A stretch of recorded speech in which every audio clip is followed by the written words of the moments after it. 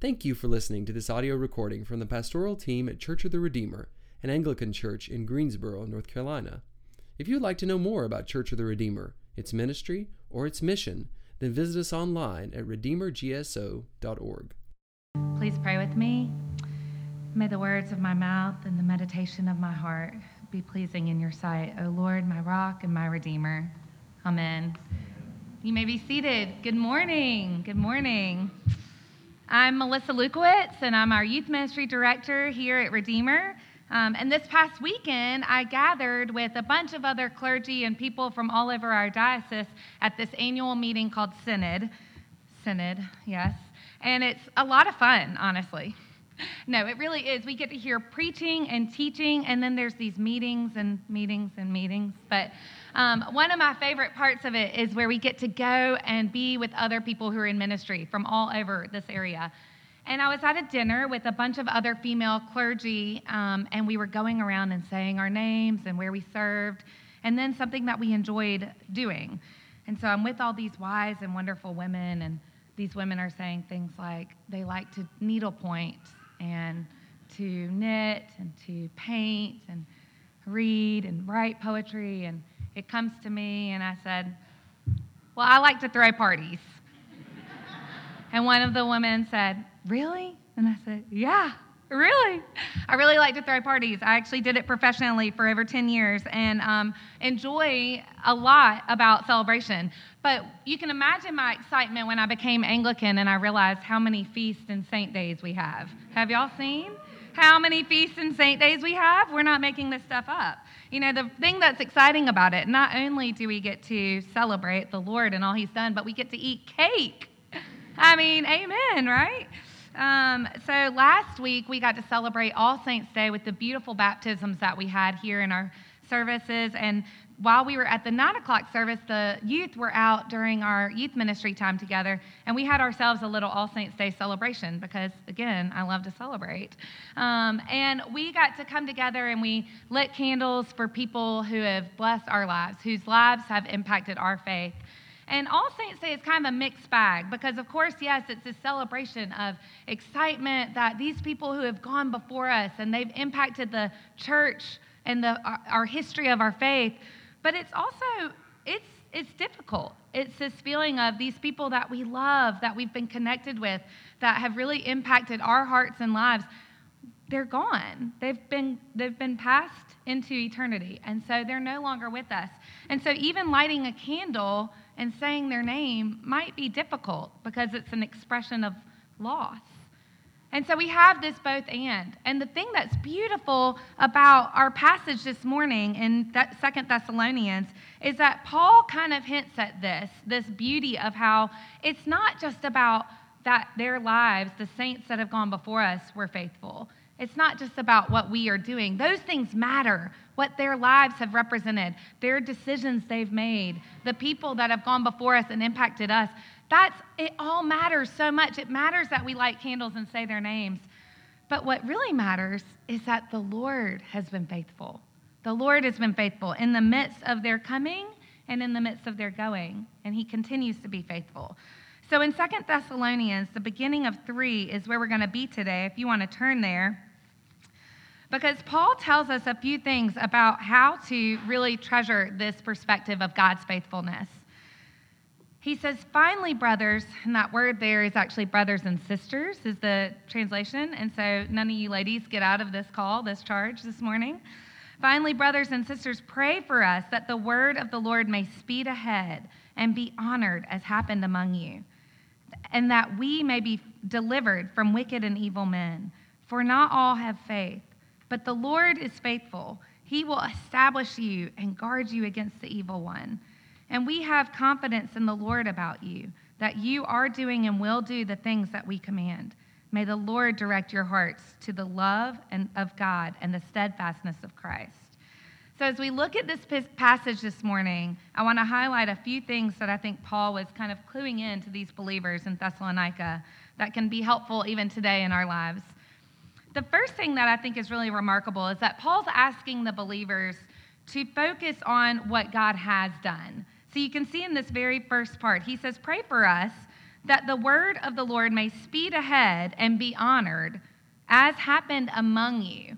So he's not telling them to focus on something that they haven't experienced yet in themselves. They saw his word among them. They had seen this ministry develop and be in the midst of them. It was something that they had experienced firsthand. So Paul is saying, let's ask for that for these other churches and these other places. Let's ask for the word of God to speed ahead of us. Go before me, get there before me, and do what you're going to do so that then when I get there, I can kind of walk into what the Lord's been doing before me. I don't know about you, but I don't always think about the word like that. That the word may speed ahead and be honored. I think about all those situations in our life where we feel pretty desperate for the Lord to work. Times in our lives are very difficult situations, or people in our lives that are just hard. And, there are those times when it's maybe those situations or those people that we're like, oh, Lord, I just don't know. I don't know if you can really do something there. That's a hard one. Anybody else with me? Or just me and my doubts? The Lord is amazing in what he does. And there are those situations and then those people's lives where we think, I don't know if I can even ask for that, because even when I ask it, it feels almost silly asking. But sometimes, maybe just sometimes, he'll give us this faith, like a mustard seed, to lift up and to have the strength to pray, Lord, would you work? Would you work in this person? Would you work in this situation? And maybe we have the strength to ask that, and then we see it come to pass, and we're like, you really could do that. That is amazing. You changed that situation. You changed that person's heart. And it's something that the Lord is doing before we get there. We can't always see that work being done yet, but his word is going before us to do this work. When I was a 15-year-old girl, I had started going to a youth group, a Methodist youth group, and somehow I got convinced to go to this winter retreat. And it was, I was there, I was sitting with all these other friends that I liked that were my friends, and we were singing songs, and I was like, I don't really know about this youth group thing. I've never really done it before. But I was this kind of hard-hearted and very lonely and sad 15-year-old girl.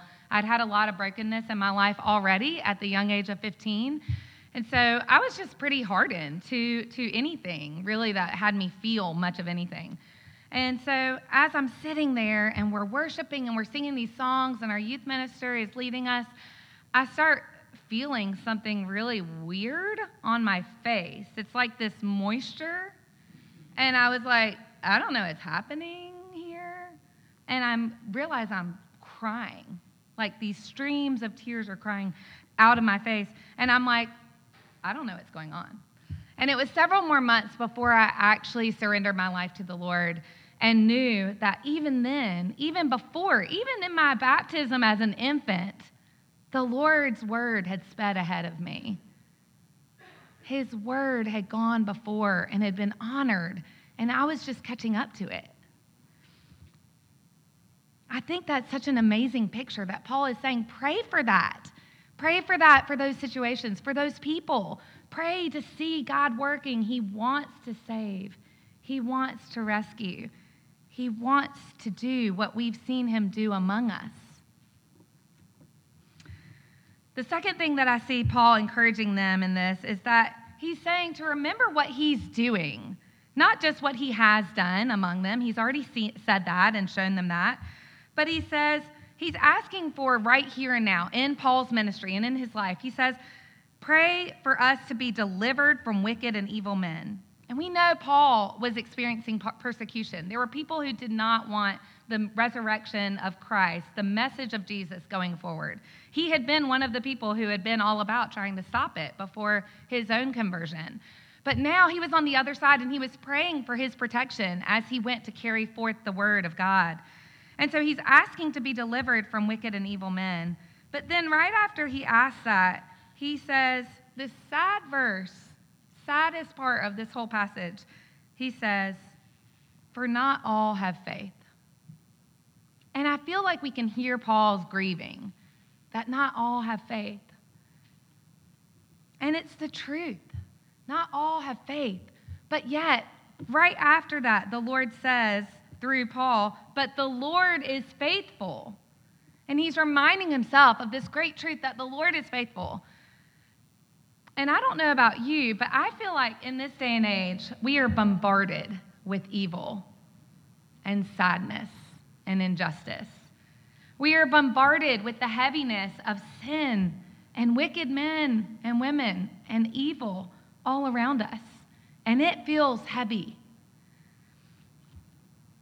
But that Paul would remind them, even in that sadness, even in the sadness of saying, but not all have faith, but the Lord is faithful.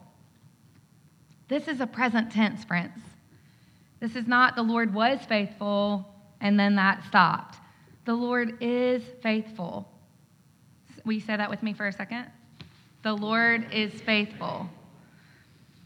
Here is Paul seeing what Jesus had done in his own life, being transformed in a way that he could not believe, and he knew that the Lord was going to continue to be faithful. He knew that no matter what came against him, he was going to be in the faithfulness of God protected. When I think about that picture of being protected by God's faithfulness, it reminds me of a conversation one time I had with my husband, and we were talking about spiritual attack and just being in the mess of this world and feeling the sin and the weight of things around us. And Randy said that he felt like even though he was standing with God's shield of faith, and I don't know if you guys know, but like the shields of faith, I don't have like a big sword to whip out like Pastor Allen did that one time, but the shields of faith that is in this picture that we get to see is like the Roman shields. They were ginormous, okay? They were huge shields, and they would be carried by the soldiers who were extremely strong and tall and big. And when they carried them, they could hide their whole bodies behind this shield. And they would make a wall with them. They would come together, shield after shield, and they would be this protective wall where they would hide behind. It's not like one of those little Dollar Tree shields, you know, like with costumes that you get for kids. And they would hide their bodies behind it. But of course, as they held their shields, they still feel the impact of those arrows. They still feel the weight of that evilness. They still feel the weight of the sinful world around us, of those who are not faithful. But they clung to this idea of the Lord is faithful. And we cling to that truth, that no matter what happens, no matter what evil comes against you, no matter what evil happens around us, the Lord is faithful. Present tense. It's not just true for them, it's true for us today. And the third thing, and you'll see the pattern, you English majors, that we are to, what the Lord has done. Paul first starts with what the Lord has done among them. And then we see him shift to talking about what the Lord is doing, present tense. And then this last part, he exhorts the believers to remember what God will continue to do. And it says in verse 4, and we have confidence in the Lord about you, that you are doing and will do the things we command. Can you imagine the Apostle Paul saying that about you, about your community? When I think about these words that the Apostle Paul said, I'm like, oh, if he was here with us today, I wonder if he would say, I have confidence in you, Melissa. I have confidence in Redeemer. And the truth of the matter is that he would not say that, but he would say, I have confidence in the Lord about you. Because it's not about us, friends. When we pin our hopes on people not messing up, on people being faithful, on the systems of this world being righteous, we're going to always be let down. But when we put our hope on his faithfulness, on his ability to protect and deliver us, to guard us and establish us. When we have our hope put in that, that is where we have security. That is where we can have that inner joy. I have a couple of examples to explain this a little bit more, short examples, but one of my favorite things that we do in Redeemer is Catechesis of the Good Shepherd. And it's a way for children to enter into the truths about Scripture and the sacraments and the truths of our faith with their hands and with their minds and their bodies. They interact with materials. They learn about the elements of communion. They get to experience with their hands and their bodies and themselves, not just someone teaching and them listening and trying to take it all in, but actually experience these mysteries. And I remember my friend Leah Wall sharing one time about a child working with the Eucharist materials. They had been shown how there was both water and wine in the chalice, and how the wine is representative of the blood of Christ, but how the water is representative of his humanity. And that both of those things are brought together in the chalice of communion. And as they watched it disappear into the chalice, one of the children said, "Now it can never be separated." Jesus does that in us.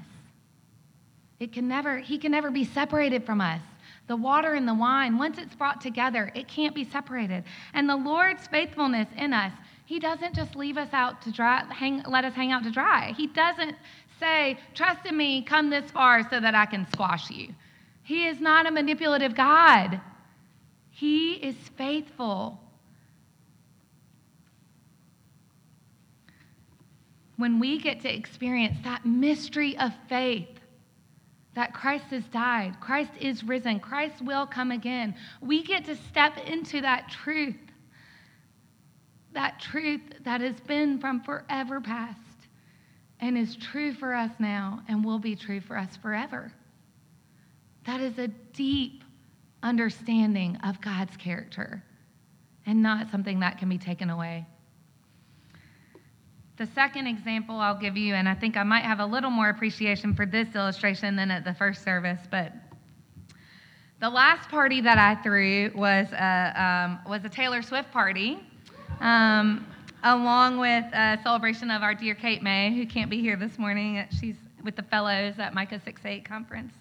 And it was the most fun, and we all stayed up until midnight, and we listened to the whole album drop, and then we woke up the next morning and realized there were 7 more songs.